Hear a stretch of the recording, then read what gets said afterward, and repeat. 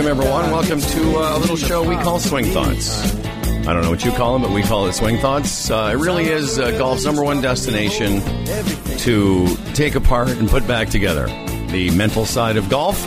My name's Humble Howard from the Humble and Fred Show. Yes, that guy.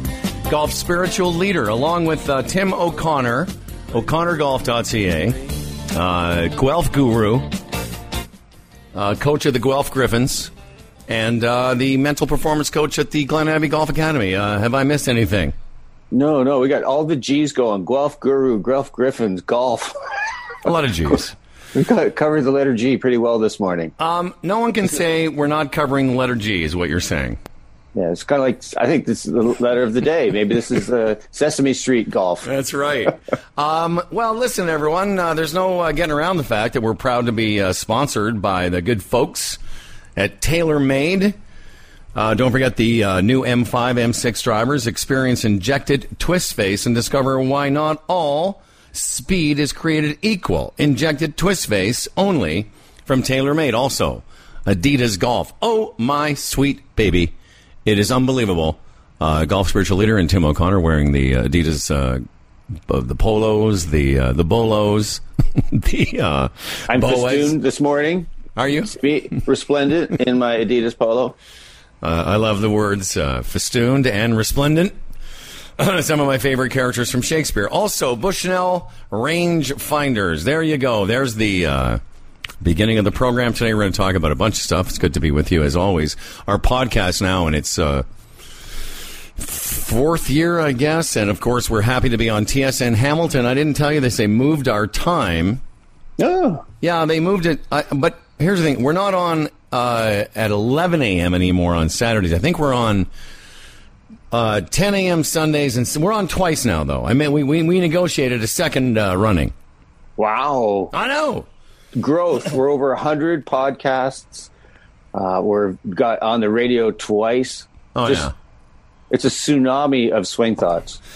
So, like I said, on the show today, we're going to talk a little bit about Tim's recent club championship chaos. We don't have to go into too much detail, do we? No, you don't. Have you not noticed that in our correspondence, I haven't once asked you what those numbers were? Yeah, well, it's kind of you. That's sensitive. What? We'll explain what that means. But Tim had, like a lot of us, had some golf tournament chaos, and we'll talk about what happens and what you can learn from it. Also on the show today, we're going to talk a little bit about what's going on in the world of golf. The FedEx Cup playoffs are winding down or just starting up. Well, they started last week. We'll talk a little bit about that. And Tiger Woods, most compelling figure still in the game of golf, and where it might go for him. And then later on in the program, I'll tell you about a trip I just took literally last night. I've been back in Toronto or wherever I live. I guess I'm in Toronto for about 7 hours. I was at Cabot Links and Cabot Cliffs. And as I said to you in a note, Tim, very few things ever, sort of live up to and surpass your expectations. And that place, definitely one of them. And you also had an experience recently golfing in the Canadian Splendor at where? Grey Wolf in the Rockies in BC. It was incredible. Just incredible mountain golf course. And we'll talk. Carrick. Brilliant. Yeah, we'll talk a little bit about that and what it's like, how golf can take us to these places, and not just what you can learn about yourself and how to play better golf through mental strategies, but also just the beauty of it. It's ridiculous. I said to my lady friend last evening before I took off, she said, what was it like? I said, it was like playing golf in a painting. Oh, yeah, well said. Nice. It's because I'm not much of never have been much of a picture-taking guy, even though we all have cameras on our phones, but I found myself the first couple of days while I was waiting to hit, I just found myself turning in 360, didn't know where to look, and taking pictures. It was something else. So O'Connor, it's almost like there's no point to taking a picture, because you just can't ever live up to, unless you got incredible equipment, it just can't live up to what you experience in that moment. That's so. I said that a couple of days ago to one of my buddies. I go, because I was looking at some of the pictures over breakfast, and I said, the cameras are great on these phones, but I said it doesn't do it justice. It really, I know that's cliche to say it. It just doesn't do it. No picture I took, with the exception of one, just when it was starting to get a little bit dark one night. Only one picture of all the dozens I took can do it justice. Anyway, let's talk a little bit about the Mo Norman tournament quickly. Yesterday, Tim was participating in a, what was it called? It's the Mo Norman Crime Stoppers tournament to draw attention to the important work that Crime Stoppers does, not only around Waterloo, but around the province. But it was a lot of fun. Got to play with Rich Norman, Mo's brother, and Mo's nephew, Tim, and Todd Graves, who teaches the Mo Norman swing, if you will, the single plane action through the Graves Golf Academy. We were at Foxwood, and we had an amazing, amazing day, a lot of fun, and just a great time sharing Mo's stories, just hanging with those guys. But afterwards, we went to Rich's car, and he opens up the hatch, and there's a pair of Mo's alligator FootJoy shoes. Wow. And it was just so cool to look at these shoes. And Mo even had a particular way of lacing them up. And, that was just kind of a significant moment in an absolutely great day. And I noticed on your posting that someone was asking you about the Mo Norman documentary. And I've seen, if you can people go online, and I know there's like a bit of a preview on YouTube. Is that still up? Oh, yeah. You can, if you just go into YouTube and, Mo Norman documentary, a bunch of different stuff will come up, and it's really, really interesting. Todd Graves is the guy behind it, helping raise the monies for it and organizing it. And he's got such a great team. Barry Morrow, who wrote the Oscar-winning screenplay for Rain Man. Yeah. He's the key guy behind it. And they've got all kinds of interviews with pretty well, all the key people that Mo knew through his life. And they're still trying to track down some key people. But it's coming close to wrapping up, and Todd's really looking forward to getting into post-production and maybe getting it, debuting it next fall. I guess that would be 2020 at perhaps even the Toronto Film Festival. Yeah, it would be. I would be a natural for it. Anyone who's a fan of the game or is interested in Mo Norman, it's a great documentary, and there's about, I think it's 20 or 25 minutes online. Go check it out. What we learn. The more I think about these things, and the more we've done this show and read the books and spoken to all these amazing people, the more you realize that what the genius is. See, I used to think that the genius of Mo Norman was that he was able to stand in a spot and hit 6 million golf balls, and of course, if you did that, well, you'd be bound to learn to repeat a golf swing. But that's not the case. And I used to think, well, if I could hit 6 million balls, I would hit it straight every time. But you won't. What Mo learned on the first ball of those 6 million, or what he learned along the way, was his own swing. That's the takeaway. He had a swing. It was his. So, of course, he could repeat it because he wasn't trying to do something from someone else's catalog of swing ideas and concepts. It was Mo's swing. He invented his own swing. Who would have invented a swing that looks so unorthodox and compared to the way people swing? Like even in the 1940s and 50s, people looked at Mo and went, "Guy's a schmo." Yeah. How are you going to hit it with that kind of grip and that wide and all that kind of stuff? But Mo completely owned his own swing, and that was from, I really think, just really being aware of what was happening in his own body. Right. As opposed to being, just as you said, as opposed to being trying to match some kind of model about how you're supposed to swing. None of that stuff made any impression on him at all. And as a guy that used to view the game as something that I needed to, if I could just repeat these concepts and remember this checklist, and if I could just get enough of those into my game, then I'd be good. But more importantly, I'd own my own swing. But the fact is, you look at some of the best ball strikers, the ones people always talk about. They talk about Mo Norman, they talk about George Knudson, they talk about Ben Hogan, and they talk about Lee Trevino. There couldn't be 4 different models of golf swings than those guys. Even Nicklaus, when he came out, they were talking about his flying elbow and all these other technical things. When in reality, nowadays, in nowadays times, God, we got this guy. God, we're old, eh? We're so old. Back when men were men. Back in the old days. But nowadays times, we have this fellow, Matthew Wolff. And this kid, he has the highest club head speed on the PGA Tour. He's swinging at about 131, even higher than this Cameron Champ kid. The point is, if you look at his swing, you would never teach that to somebody, right? But maybe you should, but the point I'm trying to make is those great ball strikers found something that worked for them, and so of course they could repeat it. They own their swing, right? They completely own it. They feel it. I'm not sure this is the right word. Understand it, but they are able to make it work for them. And that, to me, is just the key thing, that you can feel your swing, what's happening, and it's a part of you. It's like part of your DNA. And I love what you said. I think it was last week about coming to the golfers. You go, wait a sec, I forgot. What's my swing key? Right. I told you. You don't even need. So you bypass that. It's just part of you. It's just part of your body and the way it works. But I know that's an experience a lot of people have gone through, which is I've stood over a golf ball in my time, and I thought, I can't remember what I was supposed to be remembering. Exactly. And I've done this as you have. Most people, by the time you get to this stage of life in the game, I've made millions of golf swings. How can I not remember how to make my own golf swing?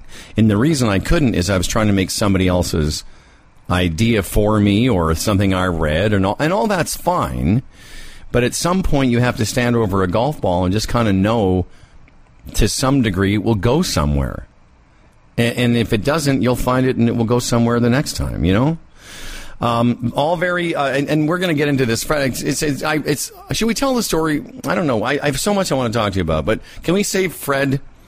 We'll save the Fred Shoemaker part to the second half. He's a very famous, amazing golf guide, instructor, coach, whatever you want to call him. But we've had him on the show. Tim's been to his workshop, and both Tim and I have scheduled coaching sessions with him today, which I think is adorable. Adorable. I love it. Let's quickly get to some golf stuff. The FedEx Cup is on, and the reason I wanted to bring it up is not to take it apart and talk about strokes gained, this and that. I just wanted to get your idea, because you and I have been around the game a long time. You've been covering it a long time, and now I think we're in year 13 of the FedEx Cup. There's a generation of young golfers and golf fans that this is all they've known. What about you? Did you have any thoughts when they first introduced it, and do you have any thoughts about where it's gone now as a vehicle to attract fans and make the season more exciting? Well, when it first came out, I kind of went, oh, really? Do you really need this? I thought it was just kind of the tour's way to try to compete with, say, NFL football or something like that, to kind of create a different way of exciting the casual golf fan.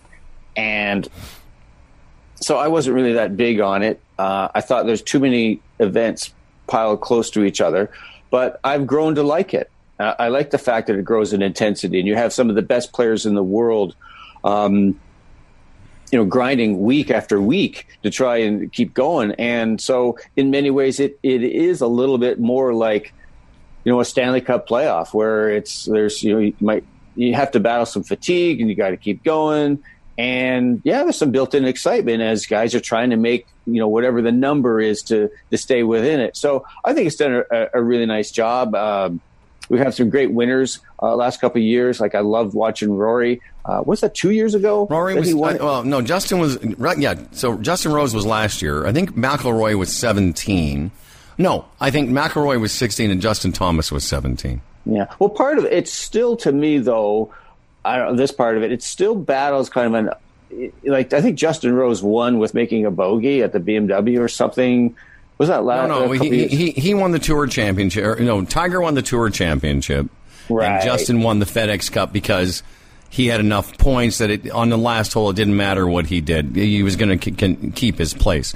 Well, I don't know. That part of it still, and the scoring system is weird. But overall, they've changed that. Overall, I like it. Do you know they changed this? So what they're doing, because of that, because there was always a possibility, and I think it's happened most of the time, that the Tour Championship winner is not the FedEx Cup winner. Right. So what they've done, did you hear this? So what they've done is so at the end of this weekend, you'll be seeded 1 through 30 for the Tour Championship. And the number 1 seed starts next week, and this is where it's going to get a little bit gimmicky, is the number 1 seed in the FedEx Cup after this weekend's BMW Championship in Chicago will get to start next week at 10 under par. Oh, right, yeah. And then the person in second place is 8 under par, and so on down the line, so that if you win, the guy that wins next weekend not only is going to win the Tour Championship, but is also going to win the FedEx Cup. So as convoluted as starting with a 10 under par reverse handicap, if you will, it still will crown a champion of both of them at the same time. It's, I guess, the only way they could figure out how to do it. You know, being a person who can barely remember a phone number and figure out times tables, anything to do with math, I generally have an aversion. So I think I read an article about it. Went, I don't get it on this read through. Oh, I'll probably get it the next time. So thank you. Well, but you know, again, it sounds kind of gimmicky. But next Thursday when they start that final tournament, the guy at the top of there will be a leaderboard before he starts. It'll be, let's say it's Koepka. Koepka will be a score of 10 under par, and then go from there. The people that are between 25th to 30th or whatever start even par. So basically, you know, everyone has a chance to win, but if you start 10 behind the guy in number 1, you know, you got a lot of ground to make up. I still struggle with a thing where you need a guy like Steve Sands at a whiteboard to explain it. Yeah, and they're not. That's the thing, is they funny you mention that, because they've been referencing no whiteboard anymore. No Steve Sands trying to Professor Corey, you know, Anyway. I always thought that was the time to get a sandwich. A Steve Sandswich. Hey, everybody. Oh, that was the funny. radio guy. Tiger Woods, golf spiritual leader's favorite golfer, obviously. I like him too. No, that's fine. We can both have favorites. We can have sharesies with Tiger. So, so funny. I've been saying this for the last few weeks to months. You know, we got last year, starting in 2017 into 2018 and now into 2019 with Tiger winning the Masters. You know what? We've had a good run. I don't know that Tiger Woods, I would love to and would hope that he could continue that kind of pace, but it's easy to see that he is just, every day that goes by is just getting older, and I don't know. The bald spot's getting bigger. The bald spot is going to take over his whole head. You know, time, like, no one gets out of this alive, you know. What I'm trying to say is, if that's all that was pretty good. That was a pretty good 15 months or whatever it was for me as a fan, for you as a fan. I don't know what else we want from the guy, you know, like, he shot 1 under in the first round, and they say he looked pretty good, but I don't know. The problem is his body won't allow him to practice to the level that you need to stay PGA Tour sharp. Which is why we didn't see him. He hardly played anything but the majors this year. I remember it was Padraig Harrington saying, hey, how can you show up at the Open Championship, which is an unbelievable physical endurance test, and so how in golf shape are you, and how in shape are you in just competing? Even Tiger said it before, you've got to be tournament tough, you got to play tournaments. So yeah. He obviously has to take it very easy. So is it over? I don't know. Gosh, it's hard to say. I mean, for years and years, people were saying, oh, Tiger's done. Then he comes and wins. Oh, the Masters. So it's hard to close the door on this dude. No, and I agree. Listen, he just cut from a different cloth. I don't know, but I'm hoping I'm wrong. But I suspect that we're going to see that excitement, that kind of Tiger, that, like I said, that sort of 18 months or whatever it was from the Hero Challenge of 2017 when he was 1,099th in the world to getting back and winning the Masters. That was that's that. They'll make a movie about that someday. But I'm just saying, like, if that's all we got, then, listen, he might come back and win another major and 4 more tournaments. He might. But I don't know. The whole thing looks to me like, he's going to be very judicious with the amount that he's going to play, and that who knows if he can continue. Speaking of tournament tough, we've got about 5 minutes before we get to our first break. And last time we talked a lot about my senior amateur whatever. And you rocketed up the rankings in Ontario. I'm now you're speaking to the 27th ranked senior in Ontario. Thank you very much.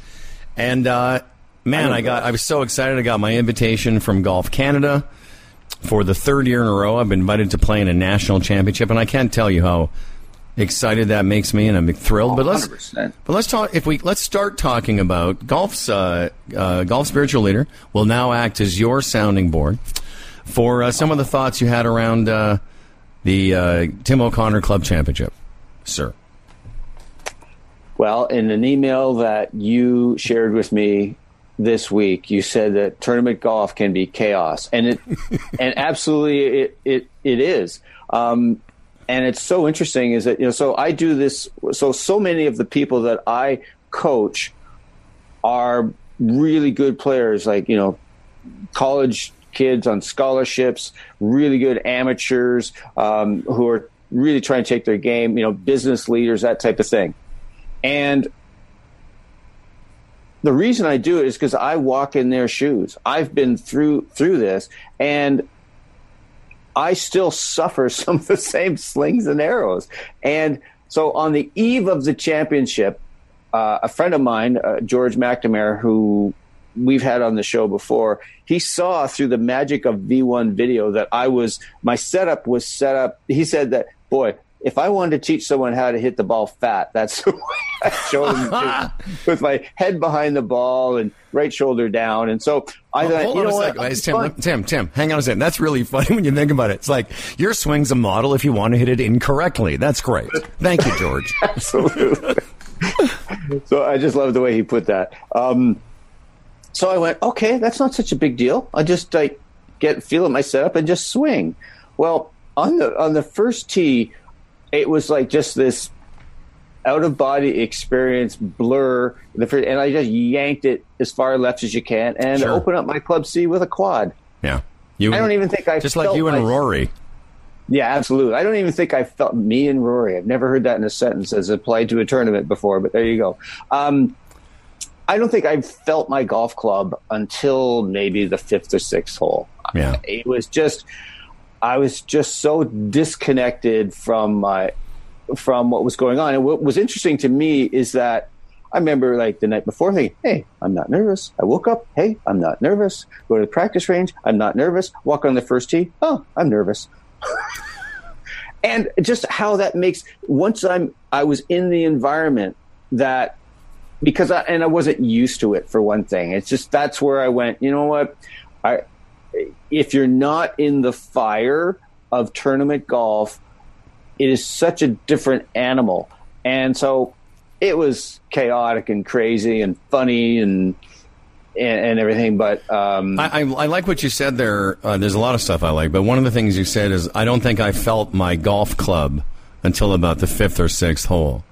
And again, you have a lot of experience on the coaching side of this, because I don't really work with anybody but my own self. But I have, as you said, I'm in the fire all the time.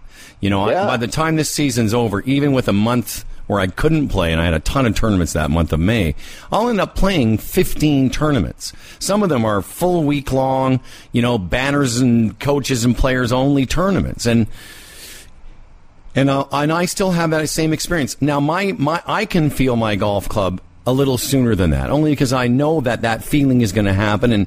And often with me, I'm a traditional, I start with a bogey, even if I somehow because I just seem to be a little more tense than I think I am. But usually within a hole or two, I start to find my feet. But you said something to me. You said when in your email, you said something to the effect of, I need to play more tournaments, and that's And that's really what it is. Okay, we're going to take a quick break. We're going to come back and talk more about Tim's Club Championship. I had a chance to play Cabot. Tim played Is it Grey Wolf? Grey Wolf. Grey Wolf, and we'll talk a little bit about that. And all of this on Canada's most provocative mental golf podcast that's recorded out of Etobicoke. All right, we'll see you in a second. Get a shiver in the dark, it's raining in the park, but meantime, sound of the river, you stop and you hold everything.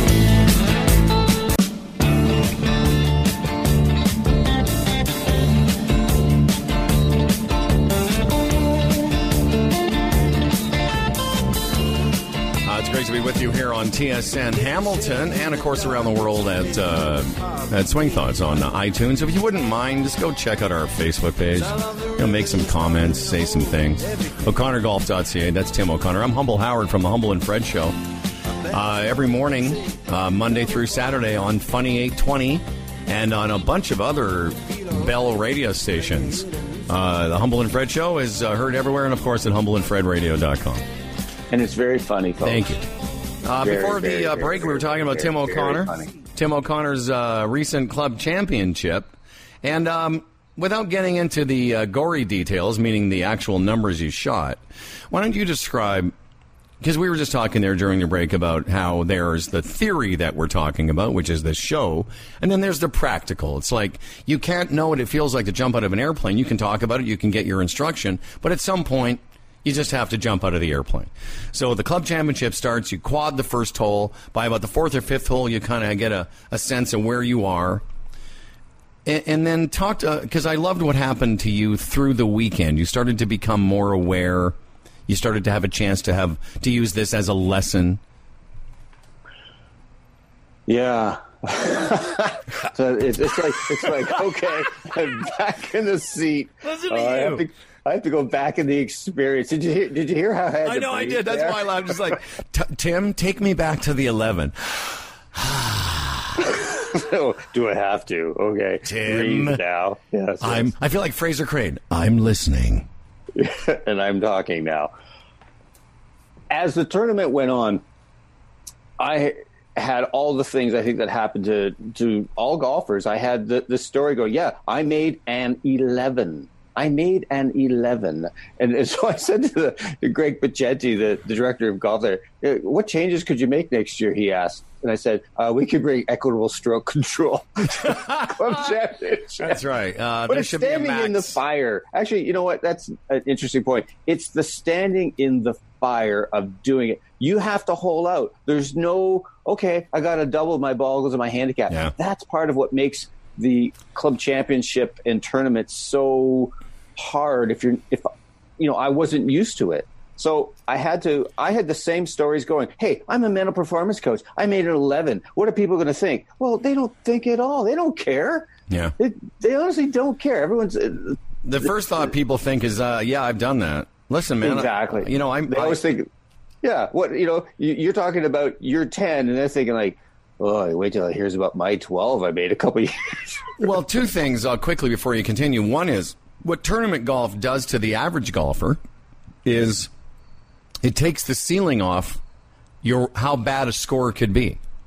Because we've all played, even on men's night where we hole everything out, there is a maximum you can make.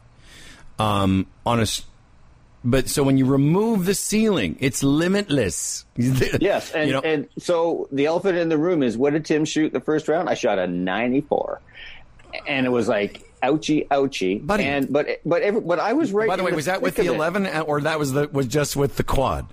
That was with the quad. Okay, but it's like everyone limps in, and I'm thinking, oh my God, I've shot myself out of it. I was right in the thick of it. Of course you were. I was right in the thick of it. I could still. So, anyways, Tim, hold on a second. That's a great lesson for you people listening. You're going into a tournament or your club championship. Just keep this in mind. No matter how much chaos you think you're going through, everybody else is as well. Everybody's having a moment or two on the golf course just like you. They all are. We all absolutely. In the second round, I played with this great guy. he shoots a 77, and even I think he went par, birdie, par to close a 77. Next day, 94. Yep. And again, all of us who are playing in this thing have not very much tournament experience. There's only a few. And so not surprisingly, Tom Nowak, who plays in a ton of GTA AM tournaments, he plays in fewer provincial events than he used to, defending club champ, he wins. And I think that the key piece to take away from this, folks, is that just what we talked about. It's really kind of like the mind physical experience of playing and feeling the tension, and it disconnects you from your body. I mean, it's like, I've talked about this a few times, that you'll see someone who's like a journeyman pro, let's say he's won a John Deere or some, the lower range tournaments, if you will, in the PGA Tour, finds himself or herself in contention in a major on a Sunday, they blow up. And because their body is just doing stuff that they're not used to. Too much tension, all that natural release they used to have gone out the window. So it's just experiencing it under the fire, and it's just part of experiencing. And no amount of books read, courses taken, workshops witnessed is going to make a difference until I'm more in the fire to understand what's going on in my body and how my brain, particularly my mind, will default to old patterning of, the story, search for the thing. Ugh. The thing that all those things that you mentioned, workshops and coaching and practice, the things that those can do for you is give you a foundation to rely on. The problem with only occasionally playing tournament golf is that, as you say, as soon as there's some push on you, pressure or whatever you want to call it, we will default. Human beings default to their sort of base behavior. And as we mentioned last week, one of the things I've realized, again, I realized this talking to Charles Fitzsimmons, that the years of doing this work that I've done and playing, when I say 15 tournaments, I'm not including the club tournaments, like I'm playing in the Willie Park and I'm playing in this senior qualifier, I'm playing in this. And when you look down the range and everybody that you are warming up with is your level or better, so you're no longer the big fish in the small pond. There's all those things that you have to feel in order to learn how you will react to them, and also being comfortable with that. So my default burn rate now is pretty different than it used to be. The fact that I made a 9 in a tournament and followed it up with a series of good play is because I know that other people will be struggling. I know that struggling is part of what I'm going to go through, and that, you have to play the next hole. Unlike, men's night or with your friends, you can just, do whatever you want. But I play in tournaments where they're not only is your score count, but they're also posting it, And online. Online. So it was only 4 years ago, I played in the Ontario Mid-Am and shot 92 in the first round because I got out there and I just wasn't used to it. I hadn't played in a GAO event in, at that point, 13 years, and I thought I was, ready for it because I used to play them all the time. But all of a sudden I get in there, and just like you, it wasn't until the middle of the second day that I got comfortable. All sorts of things happen in that round that don't normally happen to me. And as you say, there's those tournament golf things, that 11 that you made. You'd never make an 11 because you just wouldn't. Yeah, well, the ball would go in my pocket, but I see the value. So Tom Nowak, who's our two-time club champ at Blue Springs, he holds out always. Yeah, and I think it's a point of pride for him. But more than that, he's getting his reps in, and that's the kind of the thing where I wanted to go with this around. How do we change behavior? How do we move towards what we want to when we want to do something different, whether it's, stop overeating, be more assertive, be better on the golf course? We have to get our reps in, which is a different way of saying integration. Yeah. And it's like people will read a self-help book, to get a self-help book on Friday at lunch and read it all weekend, and by Sunday night, I'm cured of whatever this is. That's right. And as soon as they are under stress, hungry, tired, just the stuff that, it's like being on the golf course, being on that first tee and feeling the stress of it, we default to our old behavior. And that's because our brains are wired to keep us alive and survival. So we'll go back to those old ways. So the only way, whatever it's a behavior pattern, it's golf, it's losing weight, whatever, it's integrating these new behaviors in what we want to do and practicing them and keeping them in front of us. And the only way that can happen in a golf setting is to put myself in the fire of the experience. And that's why it's so necessary for any kind of improvement that we want to make in our lives, is that we have to do the work and keep it in front of us all the time. Well, another great way to, I love all that. And another way to think about it is, unless you disrupt your behavior will always be, what it is. Well, that's why people talk about, you only grow when you're uncomfortable. Exactly. And you have to be on your, what you call your growth edge, or it's just the same stuff over and over. I was very excited about, my play at the amateur, and then I was equally excited about qualifying for the Canadian Senior Amateur. And I got the invitation or the registration last week, and then I go to the tournament page, and my name's on that list of people playing in it. But that's cool, man. It is cool, but where I'm going with this is I now have year after year experience. And this is here's the thing. The club championship for a lot of us is very, very chaotic because we don't do it much. Where I'm at now is I'm looking forward to this for so many reasons, but not the least of which is I have a sense of what I'm going to experience because I've got recent experience doing it. I hadn't done a lot of stand-up for a long time. I'd done golf tournament hosting and corporate functions, but those aren't stand-up. That's not standing in a nightclub in front of strangers. And the first dozen times I went back doing it, I was out of my body. It felt so foreign to me because I hadn't had any recent experience with it.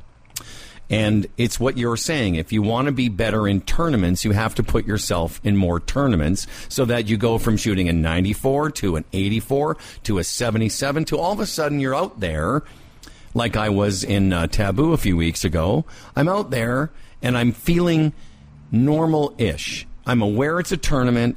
The first round I shot 76, and I was aware as that round was going on that I'm having a pretty decent day in a pretty big event, but I didn't dwell on that. I just was like, oh, I'm out here in the field, and I'm okay.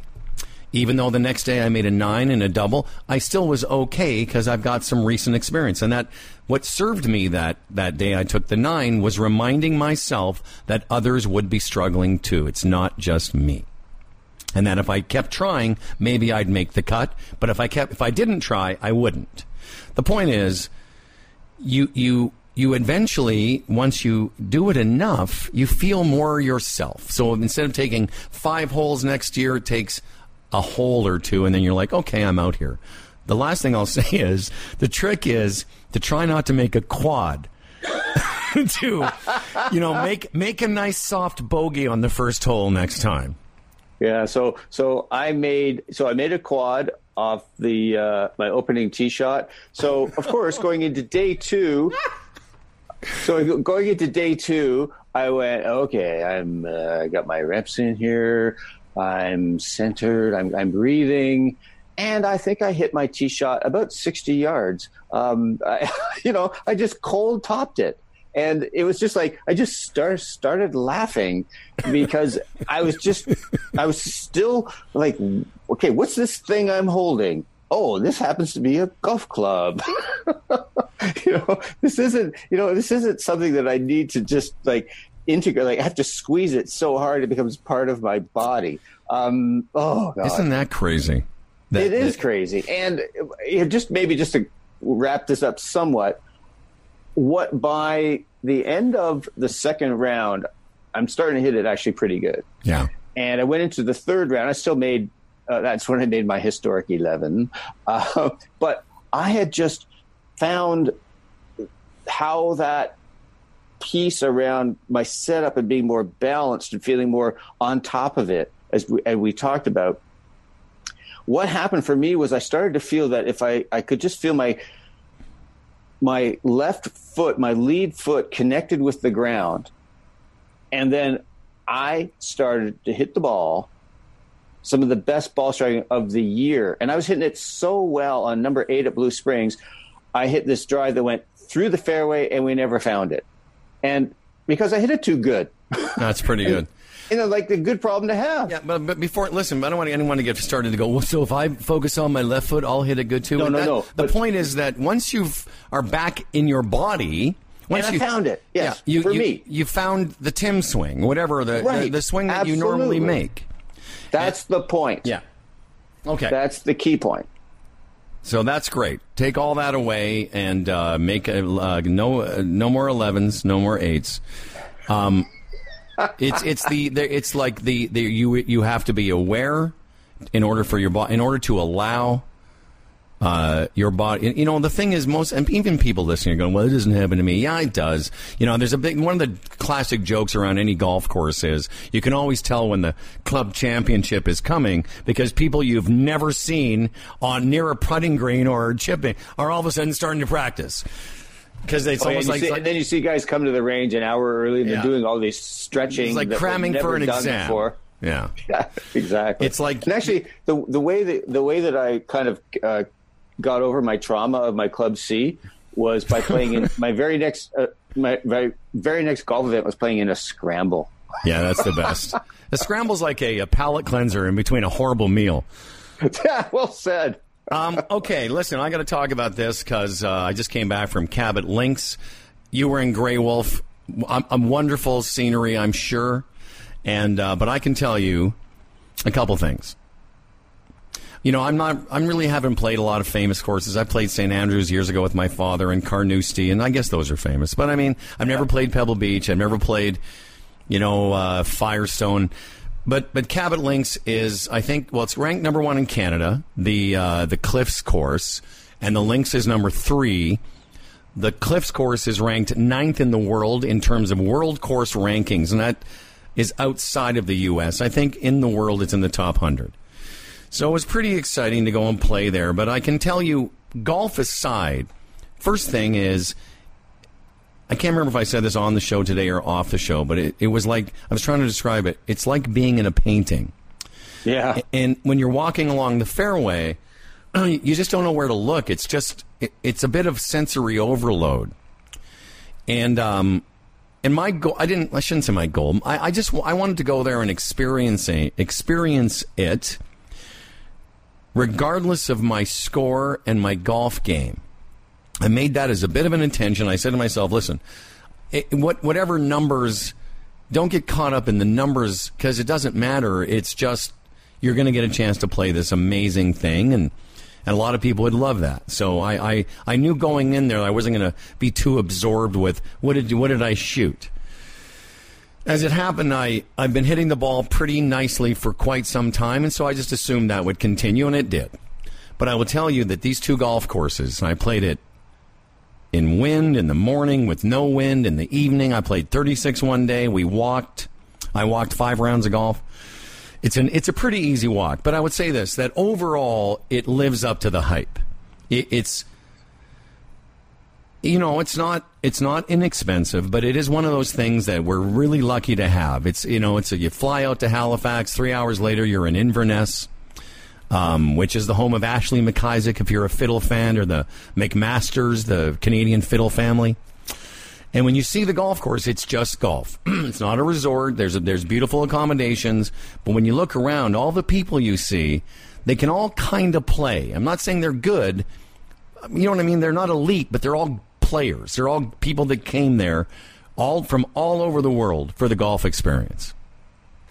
I hear that over and over again, that Cabot Cliffs, Cabot Links, just world world top. Like it's up there with anything you can experience, and it's absolutely delivers completely. There's all the hype, but absolutely lives up to it. And as someone who's been fortunate enough to play in Ireland and Scotland, that's other people who've been there say, "Oh yeah, Timmer, this is just maybe even bypasses some of it because of some of the the settings on the cliffs and whatnot." We Canadians, we're sometimes thinks that just if it's Canadian, it can't be good. But in actual fact, like this is as good as Banyan Dunes and Whistling Straits, and having played links golf in Scotland, links being a term that means the land that linked the town to the sea, and Cabot is a true links golf course. True in the sense that, I'll give you an example. I hit a 105-yard 9-iron one day, and I hit a 300-yard 3-wood downwind.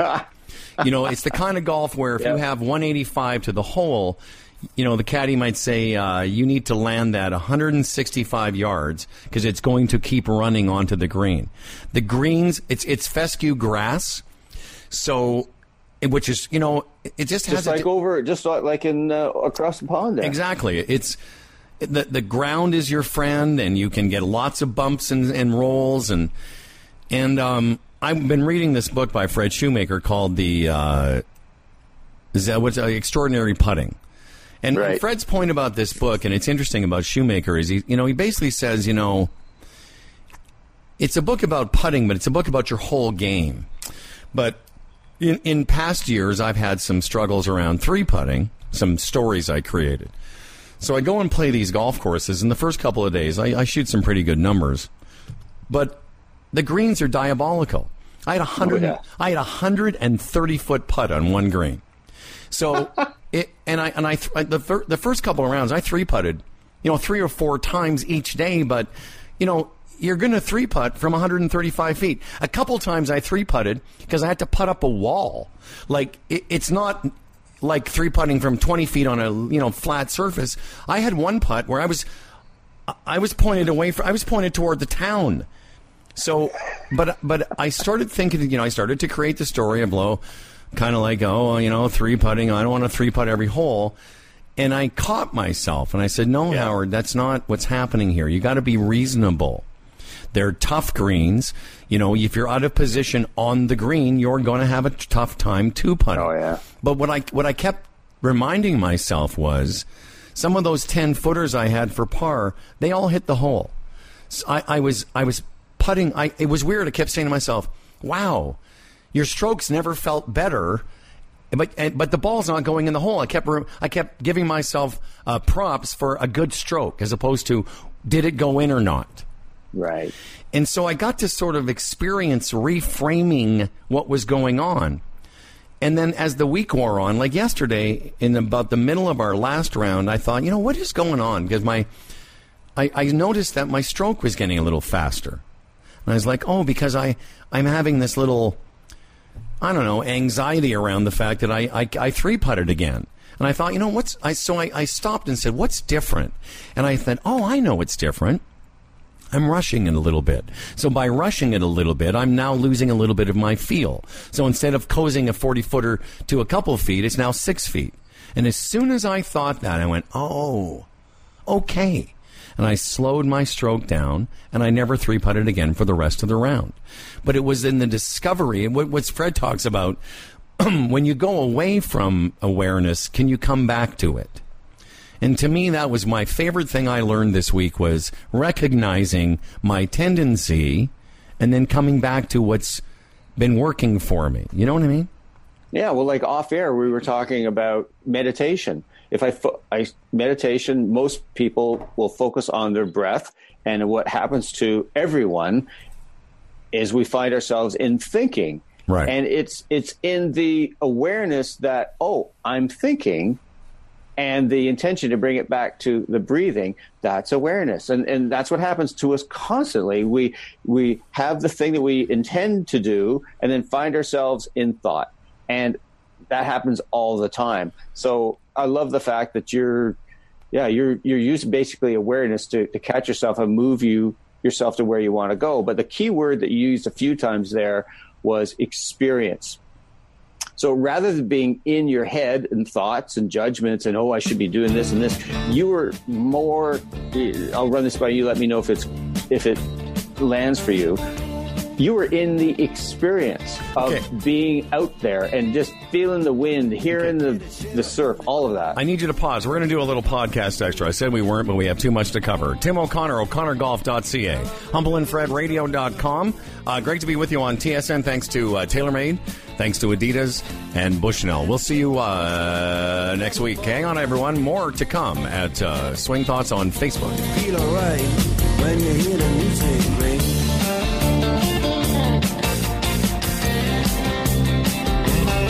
Well, now you step inside, but you don't see too many faces.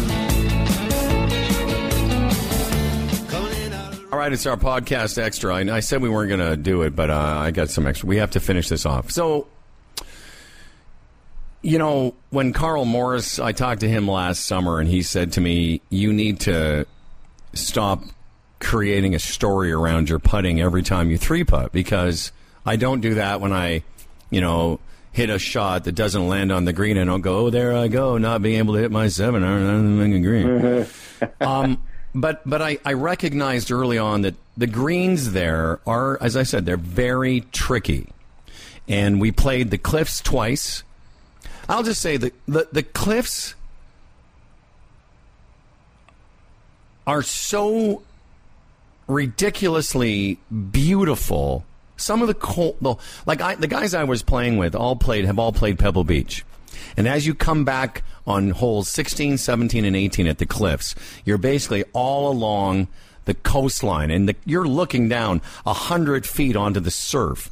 And I just said to the guys, I said, I've been to Pebble Beach. I've never played it, but I said, this is, to me, every bit as beautiful, if not more. And they said, this golf course is better than Pebble Beach.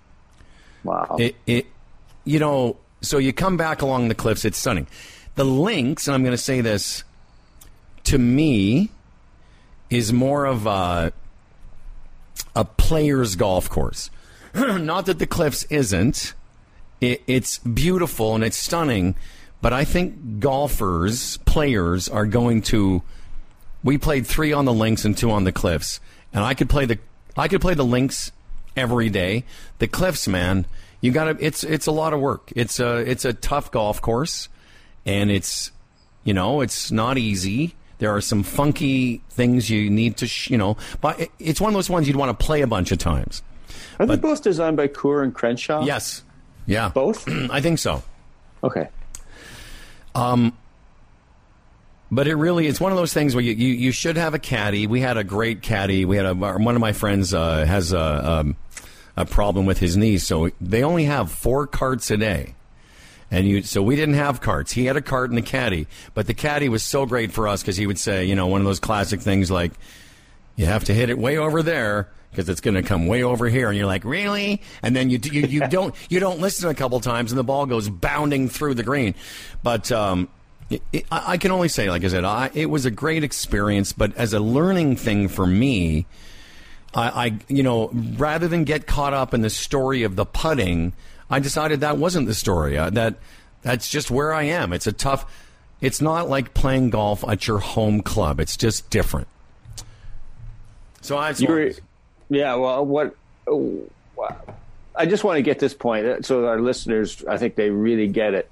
Rather than being caught in your thoughts of whatever they were, right? You were looking around, you were listening, you were hearing, you were feeling what was going. And I love the fact. Like when I was at Grey Wolf a couple of weeks ago, I would just stand and I would just watch what was going on. I would just take it in.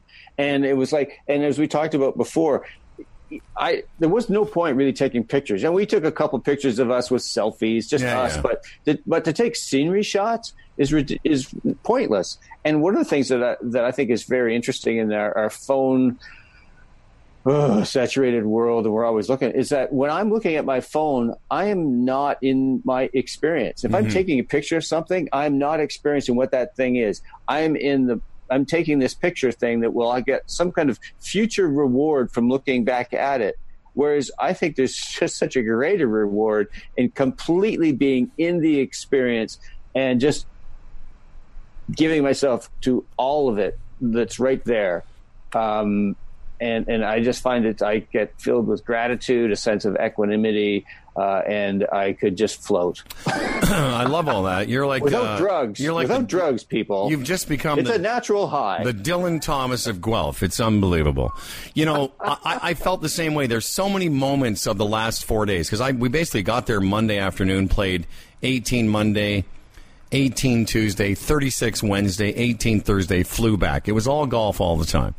And there was so many moments where, while somebody else was getting ready for a shot, I would just turn and look and see where I was. And, you know, it's so funny that golf can take you to those places. Like, I would never have traveled to Inverness, Nova Scotia, but to play Cabot Links and Cabot Cliffs. And once you're there, you're like, oh, I get it. Some Canadians live like this. You know, last summer when we were in, Rachel and I were in Victoria for the Canadian Mid-Am, after I, missed the cut, we went on a little couple of day, drive around the province. And I had the same feeling. I'm like, wow, it's just quite the country we live in there. When you're out in BC, a lot of Ontarians haven't experienced that. Oh, yeah. Well, one of the things that, as you said, is wonderful about golf is just the setting we're in.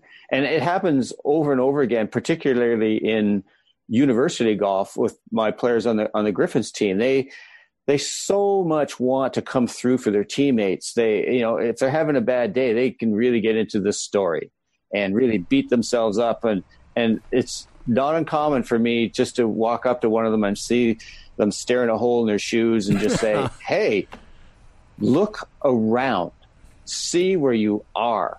And when they do, they go like, it's a magnificent, the trees, the birds, the air, everything. Golf is just this wonderful thing to experience. And yeah, we all want to play well. I get it. And I get frustrated when I make, an 11. Wow. And I get caught in my story, but it's coming back and experiencing what's really going on. And the physical environment is real. And if you experience it, it can be amazing. And that you can, if that's your mindset, if that's the framing of the game, you can be consistent. As I said to you, I can't remember, I'm tired because it was before the show, but like I seem to have found a consistency in my game, not in my golf swing, but in my game. And my game being, if I start off, I apologize, I'm just a little hoarse this morning because I've had no sleep. If I start off, well, I'm going to put it this way. No matter how I start a round of golf, I know there'll be some moments where, chaos will happen. I know there'll be maybe I'll make some birdies, probably, and maybe I'll hit some good shots, maybe I won't. What I love about playing golf like Cabot, and I would invite you to, why not play like this all the time, is you have to shape a lot of shots. You have to, it's not just hit a shot the same way all the time. Like I said, I had a punch 9-iron, 105, and I hit 3-wood downwind, almost 300 yards. But in between, there's lots of, you got to kind of, like there's it wakes your creative ability to move the golf ball around as opposed to just trying to make this perfect golf swing. But it also makes, I judge when I have to hit shots. I've been really fortunate enough to play in Ireland. It's 8 or 9 times. I've been to Scotland. When I have to play courses like that where I have to hit shots and be, as they say, creative, right, I play better. We all do. And I think it's because our body is responding to the challenge in front of us, as opposed to, like you were saying, try and make a good golf swing, which whatever that is. Because we think golf is make a good golf swing and golf will happen and reward us. But in actual fact, it doesn't matter what swing you're making. It's what shot are you about to hit. And sometimes we had this discussion, me and the boys I was with. Sometimes when you haven't played somewhere and you have a caddy or a friend telling you, okay, it's par 4, dogleg left, just aim it at that tree, you find yourself being able, because you don't have you play your course so much, you sort of become numb to it. Yeah. But when you have to awaken, oh, you mean that tree? I can't tell you how many times this caddy told me to hit it there and I hit it there. because I was completely connected with where there was versus where I am trying to make this golf swing. I'm like, oh, like I hit some really nice draw 3-woods. I don't normally do that a lot. Like really, really swoop hook it. You know what I mean? Well, whatever it was, I was so engaged in where the ball was supposed to go.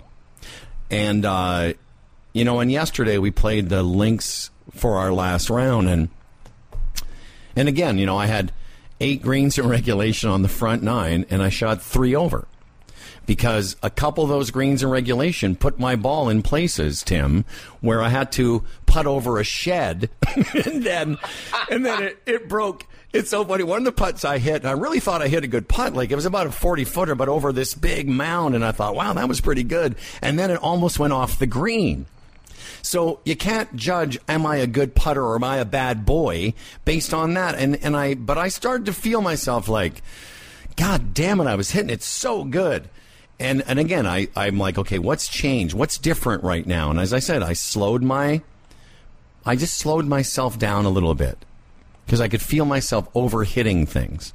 You could experience yourself, as weird as that sounds. Exactly, though. But I did, and so on the back 9, I shot lower, but you can't. What I've learned over the last few years is to detach myself a little bit from my massive ego around the score.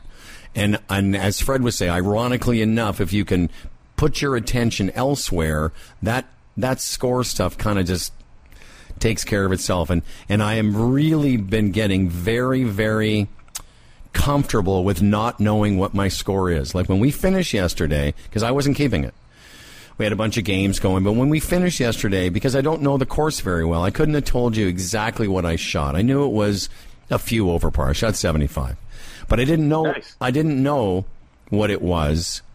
So I shot 39, 36. I didn't know what it was when we got finished. In fact, I asked one of the guys, I said, can I see the card? Because I wasn't sure. I just knew that it was over and I had a number, but I didn't know exactly. And that's more than anything for me. That is a real litmus test of where my mind is. I'm not accumulating score as a way to make myself feel better. Yeah, so what I take from that is that you were more, I'm flogging this horse, I'm beating it to death, but you were in your experience of just hitting shots, having fun, just being out in this amazing, I got to think, knowing it was your last round there, you were really taking it in. The whole, all the vistas, everything, and yeah, it's amazing when I don't get myself all concerned with score, I can just sometimes look at the end and go, oh, I didn't know that. Actually, it was pretty good, as opposed to, oh, I'm 6 over par now. Yeah. Well, as you were after the first hole. Okay, that was a joke. 4 over par. So here's the thing. Let's go back to the club championship, and it's the first hole, and you can't feel your hands, and you're not there. Experience for me has taught me that the best thing I can do is just get it started as unchaotic as possible. And so what I would ask you is, now looking back on the experience of the club season at Blue Springs, what might you do different next time? What could you do on the first hole next time? And I know that first hole, and I think I said to you, you don't need to hit driver on that hole. You don't need to you could hit a 5-iron and a 5-iron, be short of the green, chip up and make your par or bogey, and the day starts kind of, you ease into the day. So what did I learn from this? I learned to listen to the golf spiritual leader more. No, quite honestly, I did a lot of journaling after, because that's what I do, people. I'm sensitive and I journal. Oh, don't. You don't have to explain to people. You don't have to explain yourself. You're fine. So I journaled a lot. And one of the things I got from it was that in what I want to do in my golf, and I'll just go with it, in my life, is to work on what am I conscious of? And I wasn't conscious of, like, I was like so detached from my body and what the hell I was doing on those first few holes. I went, you know what? I don't ever want to be in that situation again in any part of my life, whatever's going on. If I'm in an interesting conversation with my partner in life, Sandy, or on the highway, or or on the golf course, I want to be conscious of my highest attribute is to be conscious and aware of what I am experiencing. And in that way, I will maintain, if that's my overall ambition, then things like Golf Score and writing a good book or a blog, they'll all take care of themselves. Yeah. They'll be fine. So it's just a matter of just changing my, what's my focus? And if I have my focus on what am I experiencing right now, what's going on for me, the more I'm in tune with all that, the more I'll have all these lovely things that they refer to as flow and feeling of peace. And as a bonus, I'll perform better at whatever I'm trying to do. Well said. I mean, you're never going to, there won't be any stress-free anythings. I mean, stress is what, whatever you want to define it as. But in a golf context, you're going to be nervous on every first tee. On the 10th of September, I'm going to tee it up in a big golf tournament, and I'm going to, have to hit that first tee shot. I know it's coming, but I also know I've got 4 or 5 tournaments between now and then, and, the more I can just, I'm comfortable. And what the only difference between us is that I just do it all the time. And so my chaos, it comes, I didn't want to say this, but you described most people on the first tee of a tournament, club championships or something, we'll tend to pull it because we're not moving our bodies. We're just kind of flailing our arms. Right. We just flail at it. We don't swing at it. That was a good flair. But again, knowing that about myself, knowing that about how my body can tense up. So what do I, and I've learned this, I learned this lesson a long time ago. What's the shot I hit on the first tee of every tournament? I hit a hold off, what they describe on TV as a 3-fingered cut. I just squeeze a little extra hard with my left hand because I'm not letting that club face shut down. You're talking experience there. That's awesome. But I'll let it flare. I'll pop it up to the right. I don't care. Because left, going left is it's hard to recover from. That first hole at Blue Springs, if I was your caddy and I could see that you were, trembling, I might say, hey, O'Connor, let's just hit a hybrid down the left-hand side and give me, overcut it. Aim at those trees and overdo it, because then you're on the right. Get the damn thing in play. Get it in play somehow. Yeah, that is just such a key. I've been preaching that to clients. I work with a lot of young players who hit the ball a freaking mile. Yeah, they're so in love with distance. And I was out on a. I guess you call it a playing lesson on Monday night. And this young man, he's 19, he just hits it forever. And I'm just a couple times. So he pulls driver on, I think, a 360-yard hole. And I go, why? Why are you doing that? Because there's no place to miss, for one thing. And I said, all you could hit a 4-iron and you're still going to have a wedge in your hand. Yeah, exactly. It's get the ball in play. If you don't find the ball or you don't have a shot, you're never going to score. And that, to me, is one of the key takeaways. We were talking earlier in the show about FedEx Cup and the scoring and even strokes gained, and a lot of people still struggle with that. But one of the key findings from Mark Brody, the guy who came up with it, is that whole thing about drive for show, putt for dough, is a complete fallacy. If you don't get the ball in play, you ain't never going to score. Exactly. I will tell you that I have I can't remember. This is my daughter texting me. Sorry. I can't remember a time when I've been more consistent getting the ball in play off the tee. I shot 5 rounds of golf there at Cabot Links and Cabot Cliffs. And I think my highest round was 78, but mainly because I'm able to, and I'm hitting a bit of a cut now with my driver. I never used to. I used to try and draw it all the time, which led to chaos.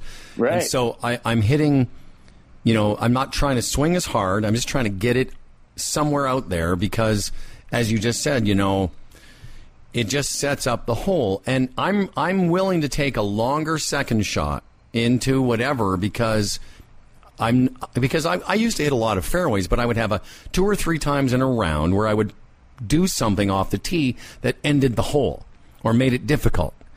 But I'm committed to whatever I need to do to get it in play, even if that is, there was a hole there. It's 315 yards, and everyone's hitting driver in my group, and I hit 4-iron every day we played it. Because to me, I only hit my 4-iron, 190, 195 with the roll. It bounces, but I was on the fairway there every day, and I had a little longer club in, but that club is a wedge versus a gap wedge. But if I hit driver on that hole, because one of the caddies said, you could probably get near the green, I go, maybe. But if I don't, I'm in that high crap over there. Exactly. And I don't want to do that. Yeah. Because it's not just, I would say, and I want to start to wrap up in a second. It's not just about lowering the score. It's about lowering your stress. Oh, gosh, yes. And having a 110-yard second shot versus a 60-yard second shot, but the stress of getting it, you know what I mean? I want to keep my stress level down because it also leads to better decision making. All the above. And that's why you're golf spiritual leader. Okay. You bring this, it's not just knowledge, but it's wisdom, and it's this sageness that you have. Yeah, lower my stress level. I like that. Oh, yeah, golf. Is this supposed to be fun? Yeah. I totally get it. Here's so you're talking to Shoemaker in a few minutes. I'm talking to him at noon. He, he has this drill. We've talked about it before, the retinal after image. It's basically, in the sunshine, if you stare at a spot on the ball, and when the ball, and you putt the ball or move the ball, there's an after image, a spot on the ground, that if you notice that spot, you can start to notice other things. And a lot of golfers will go their whole lives and not ever experience that. But once you experience it, it's hard not to experience it. Oh, yeah. I think I've never asked Charles Fitzsimmons, but I think he does it because when I watch him putt, his head stays down for almost like a count of 2 after that ball is gone. So I'm not sure whether he's doing that or not, but it distracts. But the other key part of it is it distracts your ego, chattery your thinking, mind. It distracts your thinking or your doing part so it distracts your thinking part so that your doing part can do what it's supposed to do. 100%. So your body can just do it, and the body knows what to do. So Shoemaker says in his book about putting, he says, when you can really be there for one thing, you can begin to have it all. I'll finish with this. When you can be with the spot fully, your awareness of the ball expands to include other things. And this is my favorite part of this. If you can't be there for one thing, nothing else will begin to show up. And it's what I said. One of my favorite quotes in the last couple of weeks is, the way you do anything is the way you do everything. And the more you can be there in putting, it'll expand to the rest of your the way you play the rest of the game. Yeah. And I've been quoting you, GSL. Thank you. Humble Howard. Thank you. Saying that thing, how we show up in one way is how we show up in everything. And that's why I made that comment a few minutes ago about, quite honestly, working on my consciousness. It sounds so woo, but it's practical woo, okay? No, it's being aware of it. It's being aware of what's going on right now. So, so if I'm in a situation, I go, oh, I'm really tense right now. Or like even in traffic, oh, I'm going to be late. And so I grip the steering wheel tighter and all this. And, this makes it easier for me. Well, for some reason, we human beings feel like every day might be the day that nothing bad is going to happen, but something that there will be something that, can tweak you. I want to say this finally, I was around some really good golfers this week, great guys, but I'm always interested to hear how other people talk about golf and how whether they know that there's another game being played or they see golf the way you and I do. And I just think that there's a richness to the game that there's so much there for us to learn about other parts of our lives and the way we show up and the integrity we have or don't have. And, it's interesting. And I think it's too bad. Like, there's so much to this that has nothing to do with what number you shot. But I can see in my friends sometimes the way that, that seems to have meaning to them. And I explained to one of my buddies, I said, the number you shot is it's no indicator of what kind of guy you are. 100%. But some people are, like I said, what's the number that'll make you feel good about yourself? I mean, if you only feel good about yourself when the number is 70 something, there's a lot of times shooting in the 80s for you that you don't feel good. Like I would like to shoot lower scores. Of course I would. But I knew going into this week that, so if I didn't, shoot my magic round, I'd be fine. We all have this idea that we think, oh, is today the day? is today the day we're going to have the magic round? It can be, maybe the magic is just in the experience. I had a great time today. I had a good time with the people I was playing with. I was distracted from some other things going on in my life. And maybe I learned something about my golf game I can take into tomorrow. One of the things I've taken to saying on the 18th tee, I haven't told you this. I've been doing this now for some time. Probably on the 18th tee of any round I'm in. I've been doing this for probably my second summer. I do it just to see what kind of reaction it gets. On the 18th tee, I say, hey, gentlemen, listen, no matter what happens, it's been a pleasure serving with you today.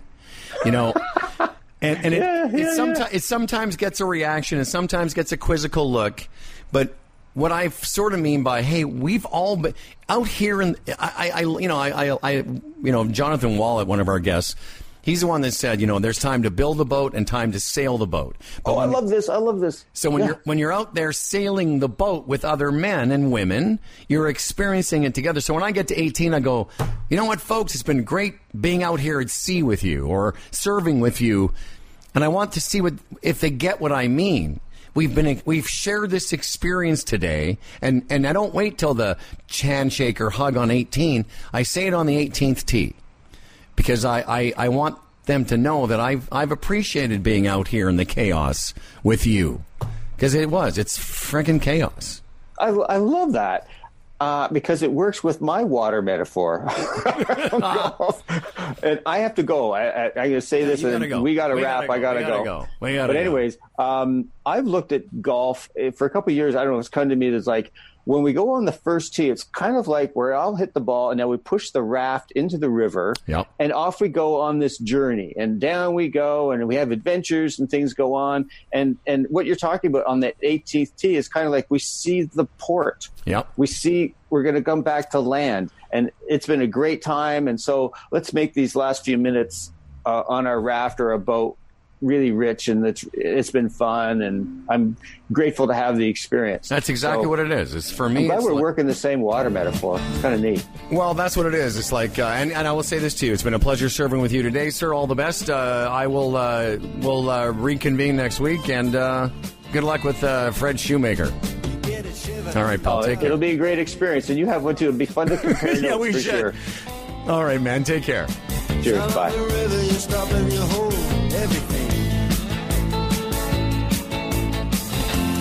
Band is blowing Dixie.